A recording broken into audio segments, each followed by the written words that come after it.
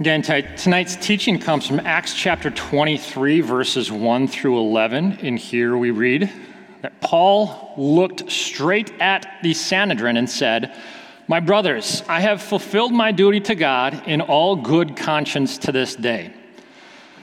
And at this, the high priest Ananias ordered those standing near Paul to strike him on the mouth. And then Paul said to him, "God will strike you, you whitewashed wall. You sit there to judge me according to the law, yet you yourself violate the law by commanding that I be struck." And those who were standing near Paul said, "How dare you insult God's high priest?" Paul replied, "Brothers, I did not realize that this was the high priest, for it is written, 'Do not speak evil about the ruler of your people.'" Then Paul, knowing that some of them were Sadducees and the others were Pharisees, called out in the Sanhedrin, "My brothers, I am a Pharisee, descended from the Pharisees. I stand on trial because of the hope of the resurrection of the dead." And when he said this, a dispute broke out between the Pharisees and the Sadducees, and the assembly was divided, because the Sadducees say that there is no resurrection and that there are neither angels nor spirits, but the Pharisees believe all of these things. There was a great uproar, and some of the teachers of the law who were Pharisees stood up and argued vigorously. "We find nothing wrong with this man," they said. "What if, in fact, a spirit or an angel has spoken to him?" The dispute became so violent that the commander was afraid Paul would be torn to pieces by them. He ordered the troops to go down and take him away from them by force and bring him into the barracks. The following night, the Lord stood near Paul and said, "Take courage. As you have testified about me in Jerusalem, so also you must testify in Rome." And here ends our lesson. We've been looking at the book of Acts, and we've said the book of Acts is the story of the early Christian church. And it is. It's the story of God using broken and flawed people to take the good news of Jesus Christ, that saving gospel message, and drive it out into the world. That's one way of describing it. A different framework of thinking about it, however, is that the book of Acts is a legal defense. And you see that especially here in the final movement of the book, in these final chapters. We said that we're looking at several weeks in a row of the Apostle Paul on trial and essentially making a defense about what he believes. He makes a defense to the Jewish people in general. He makes a defense to the Jewish leaders, the official ruling council called the Sanhedrin, which is what we see here today. In the subsequent weeks, we're going to see him looking on trial before Roman leaders, Felix and Festus and Agrippa, respectively. And in each case, essentially what you have here is a man who's making extraordinary claims. And if you're going to make extraordinary claims, you have to have reasonable, sufficient evidence that backs up those claims. So what we see Paul doing is providing a rational defense, okay?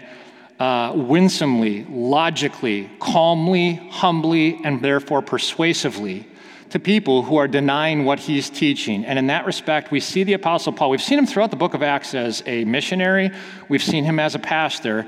And what we see here is the Apostle Paul as what you might call like a cultural apologist.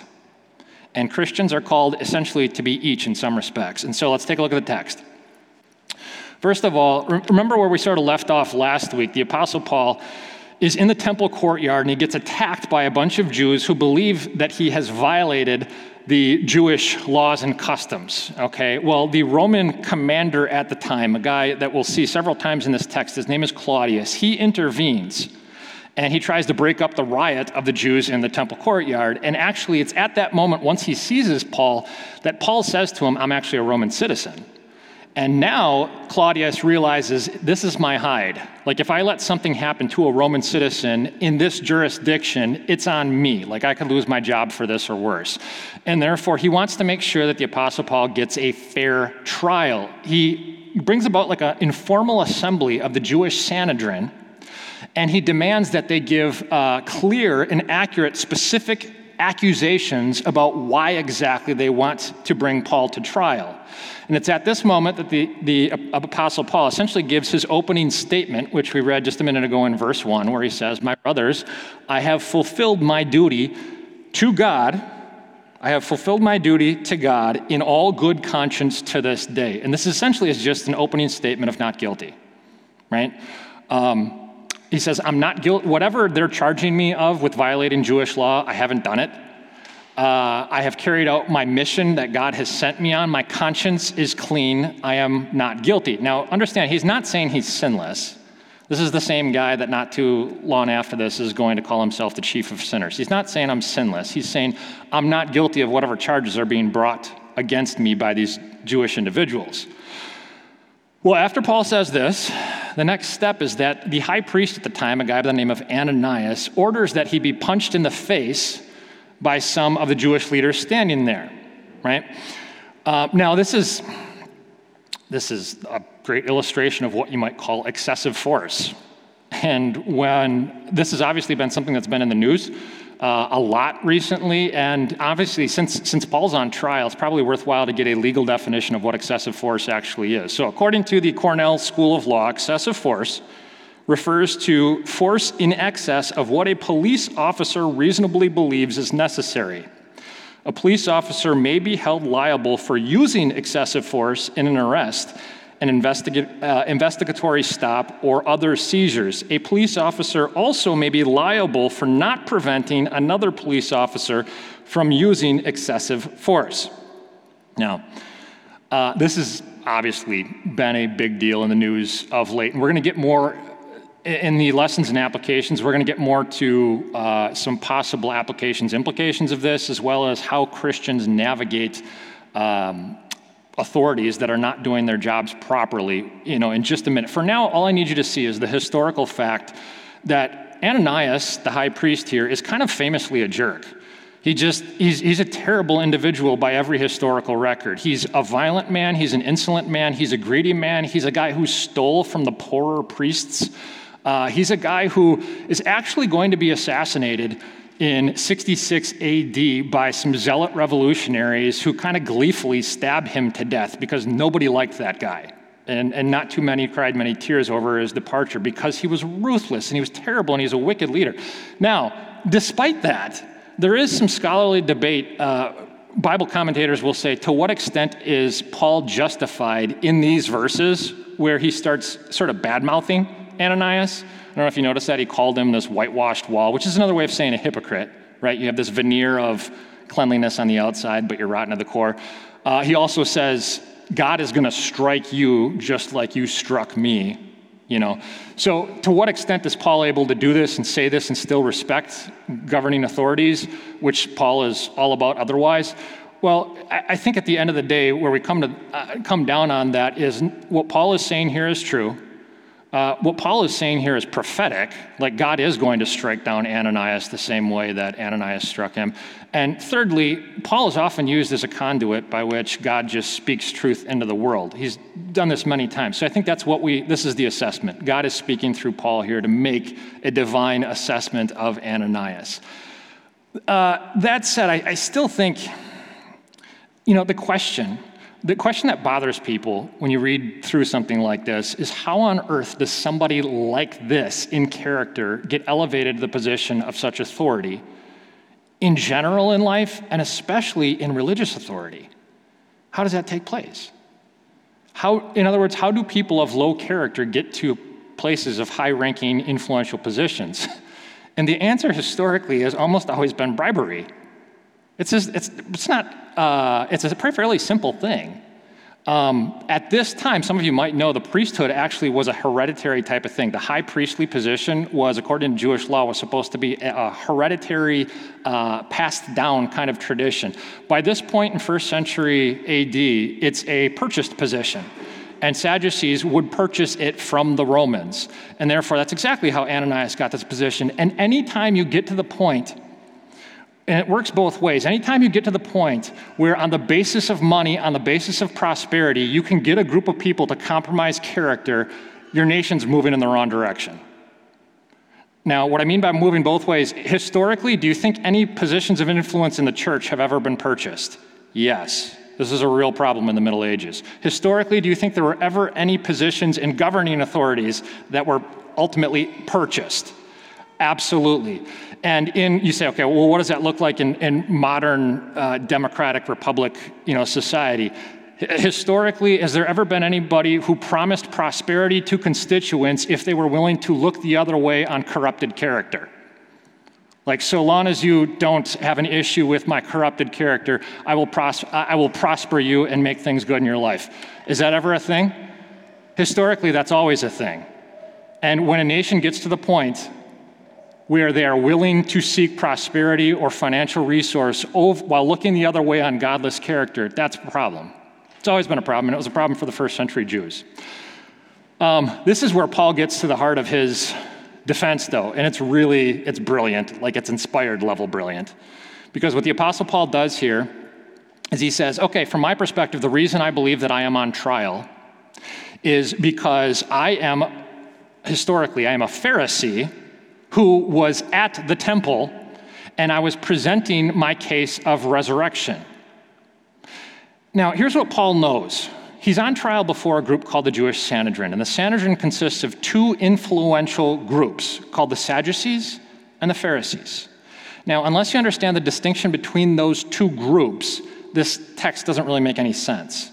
The Sadducees were a group that consisted of the upper elitist aristocracy of society. So like the wealthy individuals who filled the highest, most influential positions in society, like the priesthood. They only believed in the first 5 books of the Bible as authoritative. So the books of Moses, they disregarded mostly the rest. The locus of power amongst the Sadducees was the temple area. And culturally speaking, the Sadducees were what's called Hellenistic. That means that they were Greek sympathizers. They loved Greek philosophy. They were sympathetic to Roman rule and were kind of considered themselves a gateway or a bridge between the Romans and the Jews.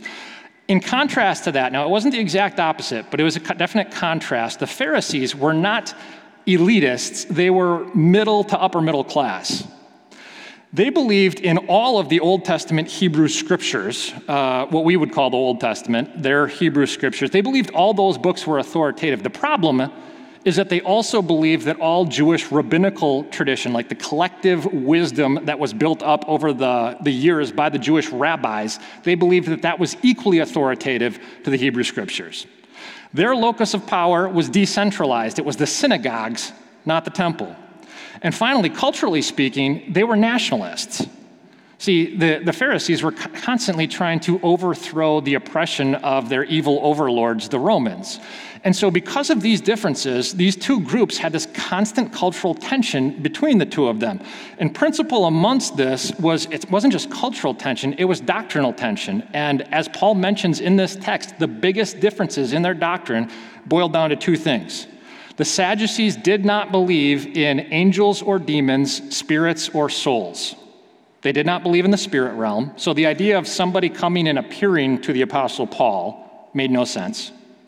Furthermore, they also denied any conception of afterlife and therefore included the resurrection. Okay? So what does the Apostle Paul do here? He understands the tensions that exist between these two groups, and he positions his argument this way. I am a Pharisee who was at the temple. Remember, that's the jurisdiction and the locus of power of the Sadducees. And I'm a Pharisee, and I was talking about the resurrection, and immediately the whole trial explodes. Why? Because you have these two different groups that are at one another's throats. Now, Paul this isn't plain politics. It's not just like a technique. It's totally true. The center of the Apostle Paul's teaching was the resurrection of Jesus Christ. That's what brought about transformation in his life. So he's not telling lies here, and he's not just manipulating them, but he just happens to be saying the single most convenient and helpful thing that he could possibly say, which gets these two people groups at one another's throats, and it functionally ends the trial.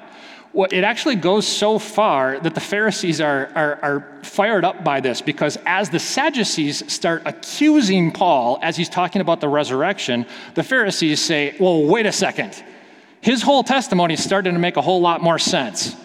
You know, maybe he did get a messenger from God on the road, and maybe he didn't. So like the animosity of the Sadducees, which is ungrounded and unfounded, is driving some of the Pharisees to actually start to believe the Apostle Paul's story.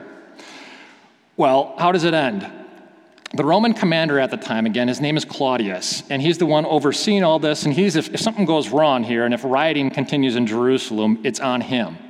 What he does is he sees these two groups literally kind of like grabbing Paul by one arm apiece, about to tear him apart, and he says, you guys are completely incompetent to rule. It's any wonder we had to, subdue you. You guys aren't capable of handling this case. I need to get Paul out of here. He's a Roman citizen who deserves a fair trial, so I'm going to get him out of the city, and I want to stop the rioting in the city. So he pulls Paul out. He's going to send him, while he's figuring this all out, he's going to take him back to the prison, to the barracks. And it's in the middle of the night then that Jesus once again appears to the Apostle Paul. And what does he say to him? Take courage. As you have testified about me in Jerusalem, so you must also testify in Rome. Take courage. Remember what we said last week courage is? Courage is not the absence of fear. Courage is doing the right thing despite the fact that you might actually be afraid. So don't run away from your fears in life. Face them head on and face them with Jesus holding your hand. And when you do that, you will grow, you will transform, and on the other side of it, you will find joy. And Jesus furthermore says to him, look, it's not just in general that I want you to take courage. I've let this all happen for the very specific reason that I don't want you simply to be a missionary to Jerusalem, but I want you to go to the end of the earth. I want you to go to the capital city in the Roman Empire, the city of Rome itself, and I'm going to accomplish extraordinary things through your messaging there. All right? What does that mean? All right, a couple lessons and applications. I got 3 of them for you today, okay? First of all, the believer's necessary protest. I referenced this whole thing of excessive force earlier. I think we all understand excessive force is not only morally wrong, it's an abuse of authority, which makes it doubly wrong. Thirdly, it's illegal, and it's illegal now, and it was illegal back then. And so when the Apostle Paul is upset, what you got to see is he's not merely upset because he thinks that somebody has sucker punched him. He's upset because he's standing in what should be the highest court of God's people on earth, the Jewish Sanhedrin, and they're completely unjust. And if they're going to mistreat him like this, they're going to mistreat everybody else like that. And he feels the need, he feels it's his God-given calling at this point to hold them accountable for what they are doing. Every authority needs to be held accountable. Why? Because the world is not filled with good guys and bad guys. The world is filled with sinners who have some semblance of the will of God, but who are nonetheless only saved by the grace of God. And what that functionally practically means is that often you have the individuals who are enforcing the laws against the rule breakers are themselves rule breakers by nature. That's what Paul says in Romans. The individuals who carry out justice against those who break the laws themselves have a sinful nature and are therefore capable of sinfully holding down those who break the laws. That means that we all need to be held accountable. Just like the rule breaker needs to be held accountable, the one who is enforcing the law needs to be held accountable. Because it's entirely possible to seek to enact quote-unquote justice, but to do it selfishly and to do it sinfully. And the Apostle Paul says that must be called out. Now that's not just complaining and whining and slandering and rioting against your God-given authorities. That's a lot easier, but that's not godly. It's genuine calls to repentance and seeking of justice in your leadership, both spiritual and civic. The biblical take on authority, just for a quick summary, is God desires obedience to our authorities insofar as authority is not violating its calling from God. In other words, the Bible teaches this concept called 2 kingdoms. It's the kingdom of God, and it's the kingdoms of mankind.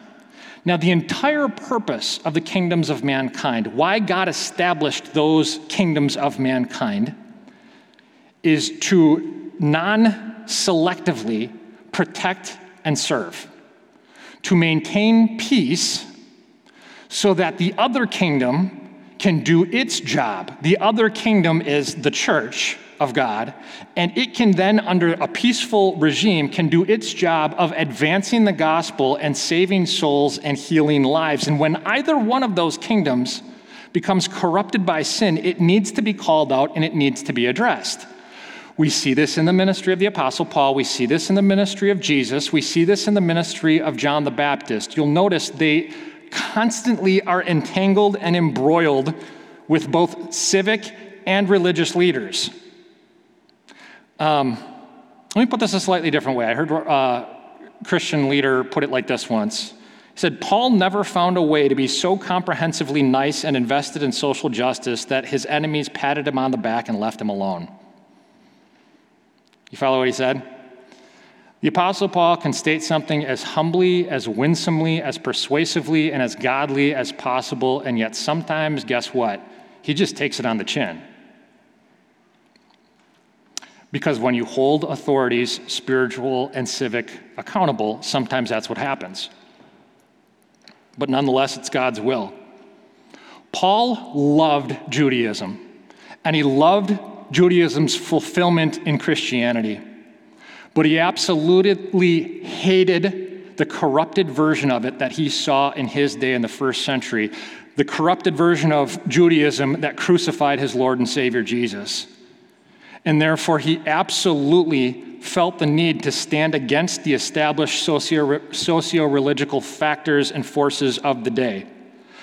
I was reading something recently that I thought, it was just so striking how I thought if the Apostle Paul was living during this era, I think he would say something almost exactly the same. And you be the judge and see if you agree with me. But it's from an American statesman and an abolitionist by the name of Frederick Douglass. And in the life of an American slave, we have this recorded. He says, "What I have said respecting and against religion, I mean strictly to apply to the slave-holding religion of this land, the American South, and with no possible reference to Christianity proper." Do you understand what he's doing? He's making a distinction between what he calls actual Christianity, the Christianity of Christ, and a veneer of Christianity that people use to abuse others, which he's talking about the Christianity of the South at the time. He says, "For between the Christianity of this land and the Christianity of Christ, I recognize the widest possible difference. I love the pure, peaceable, and impartial Christianity of Christ. And because of that, I therefore hate the corrupt, slave-holding, women-whipping, cradle-plundering, partial, and hypocritical Christianity of this land."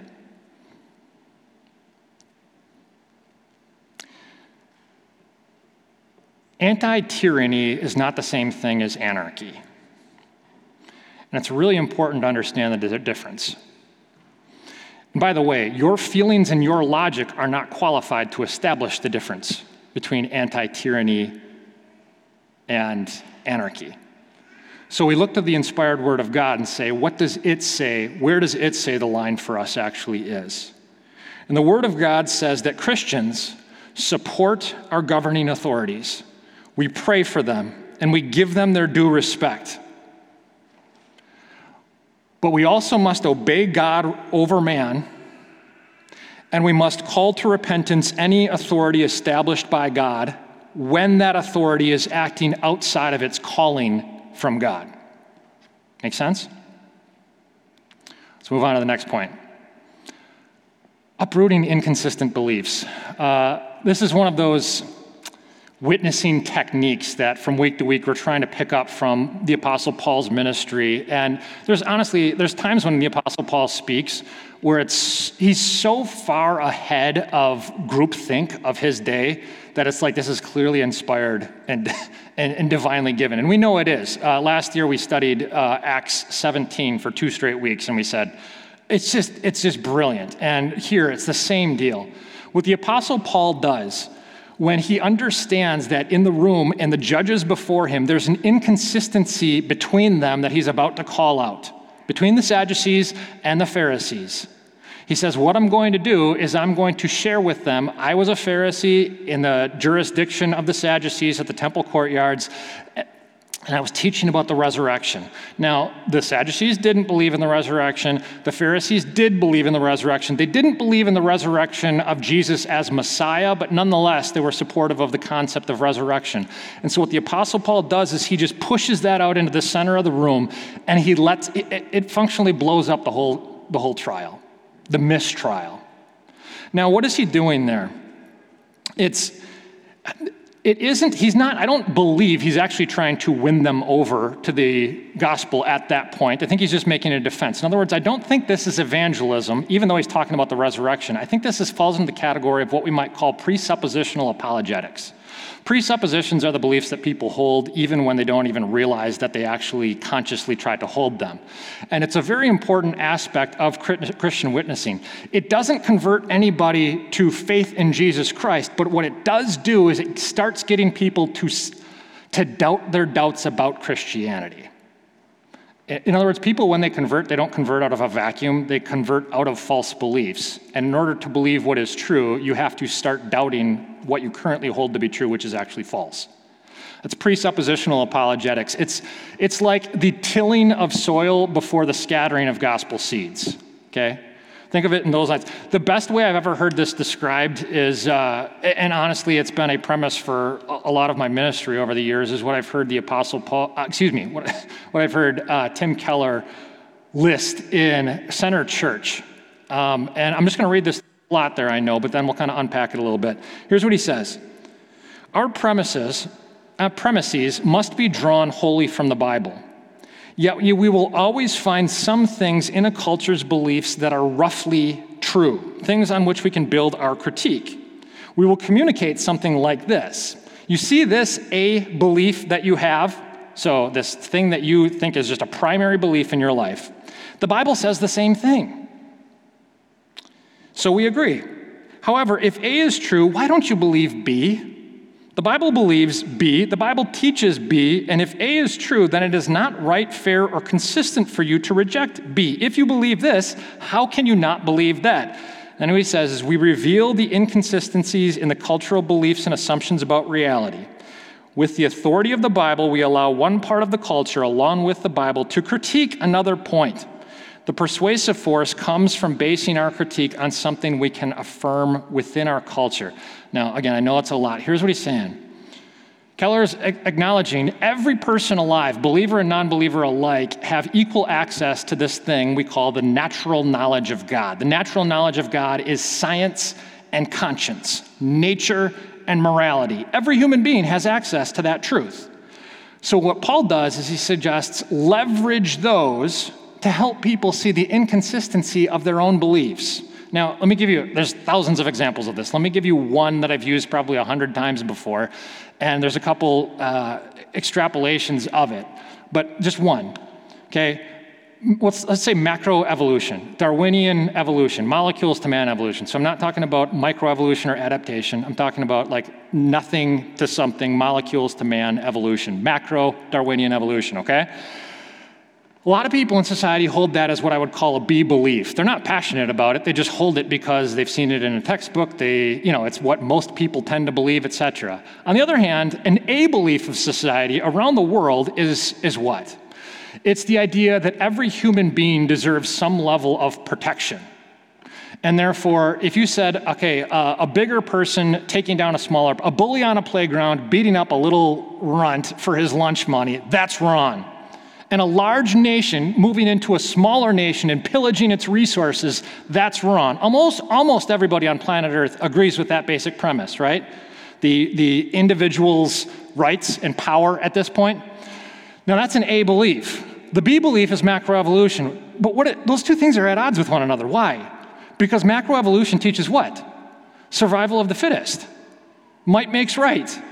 The propagation of the species. In other words, if you can get a big individual to beat up a small individual, to take their resources and maybe even kill them, when that big individual reproduces in life, guess what that is? That's the propagation of the species. That's how the human species gets stronger. And that's the exact kind of argument that a Hitler would use for things like ethnic cleansing and genocide. That's perfectly logical, but don't you agree that that's wrong? In other words, if you believe A, that every human deserves some defense, then why do you believe B? Wouldn't it make more sense to believe that every human being was created by a divine God who loves them, who created them in his image, and he actually loves them so much that he's willing to come down and make himself vulnerable and die in their place, not to save the strong, but to save the weak. Isn't that a better B belief to replace? Why won't you just doubt your presuppositions about macroevolution? Don't you realize that it's currently inconsistent with everything else that you believe? Let me give you another example of this, okay? The idea that, so we'll stick with macroevolution as a B belief, but another A belief would be the belief that every life has meaning, purpose, and value. Well, why? Most of us believe our lives have meaning, purpose, and value. It's kind of like this self-evident thing. We might struggle to figure out exactly what my purpose is or whatever, but if you said to somebody, your life doesn't matter, they would be very offended. Why? Because they inherently know my life does matter, right? The value of human life. And yet, if you came about through random chance processes, if you are, Bertrand Russell's famous phrase was the random collocation of atoms, you're an accident. According to macroevolutionary worldview, you are an accident, and therefore you came accident. Only things that are designed have purpose. Only things that are designed have meaning. Do you sense that your life has any meaning or purpose? You should. It does. And the Bible teaches that it does. So why don't you doubt your presuppositions about macroevolution? It says that you came from nothing, you're accidental. When you die, you go into the ground and nothing exists after that. You know intuitively that that's not true. Isn't a better B belief the idea that God created you in his own image, Jesus loved you enough to die and redeem you into his image, and the Holy Spirit now empowers you to live out according to that image? Why don't you start doubting your B beliefs, your presuppositions, and replace it with this better B belief? Does that make sense? There are thousands of examples of this. They're walking around in our society all over the place. And here's what it is.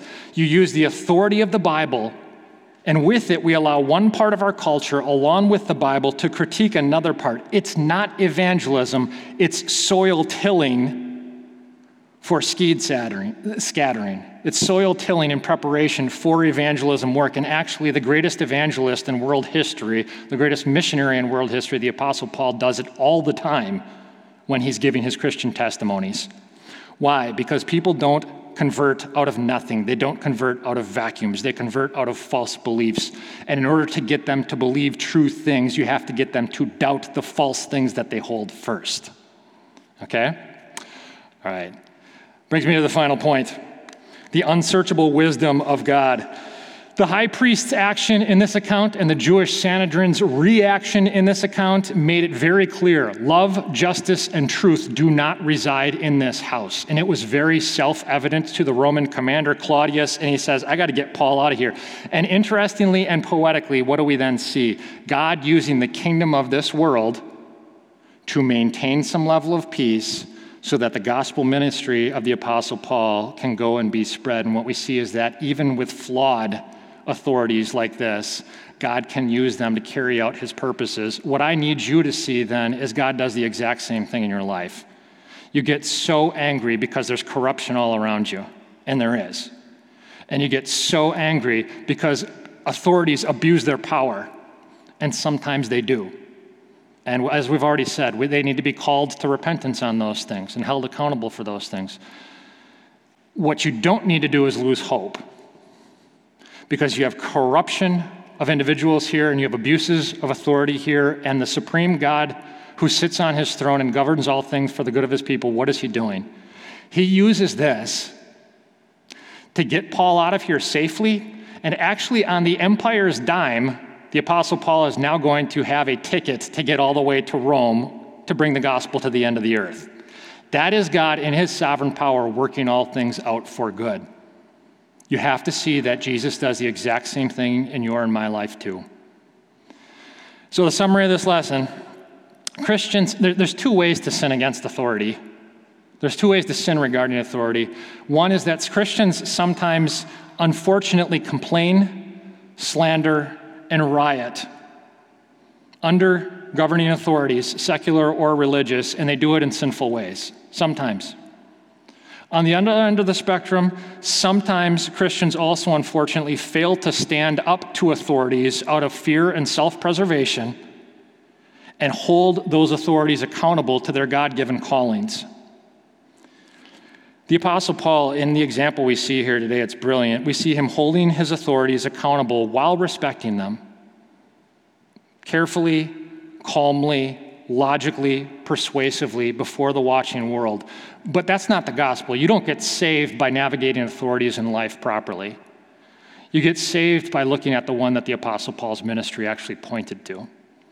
Jesus is the ultimate authority. Not only that, Jesus is the ultimate authority that governs all things for your good, but he's the ultimate authority that loved you enough to give up some of his safety in heaven and come down from heaven to earth and become subjected to corrupted earthly authorities to such an extent that he would get crucified by them, both the wicked religious authorities and the wicked civic authorities. But he did it, why? Voluntarily, because he loved you and he wanted to switch places with you and he wanted to die for all the times that you and I have not navigated authority in our lives properly. But because he did it, he saved us. He saved us eternally, and now he's eternally empowered us to go forward and navigate the dicey situations presented by authorities in life. And therefore, when we first praise Jesus for sitting on his throne and controlling all things for the good of his people as risen Lord and Savior, governing over creation for our good, then we'll be able to have a godly relationship with the flawed authorities that we encounter in this world. Let's pray. Lord Jesus, forgive us for both disrespecting the authorities that you've put in place in our lives and for failing to hold them accountable. Thank you for being the perfect, gracious authority who cares for us. Now help our Christian testimony rise above the problems and the politics of our world. May it be to your glory. Amen.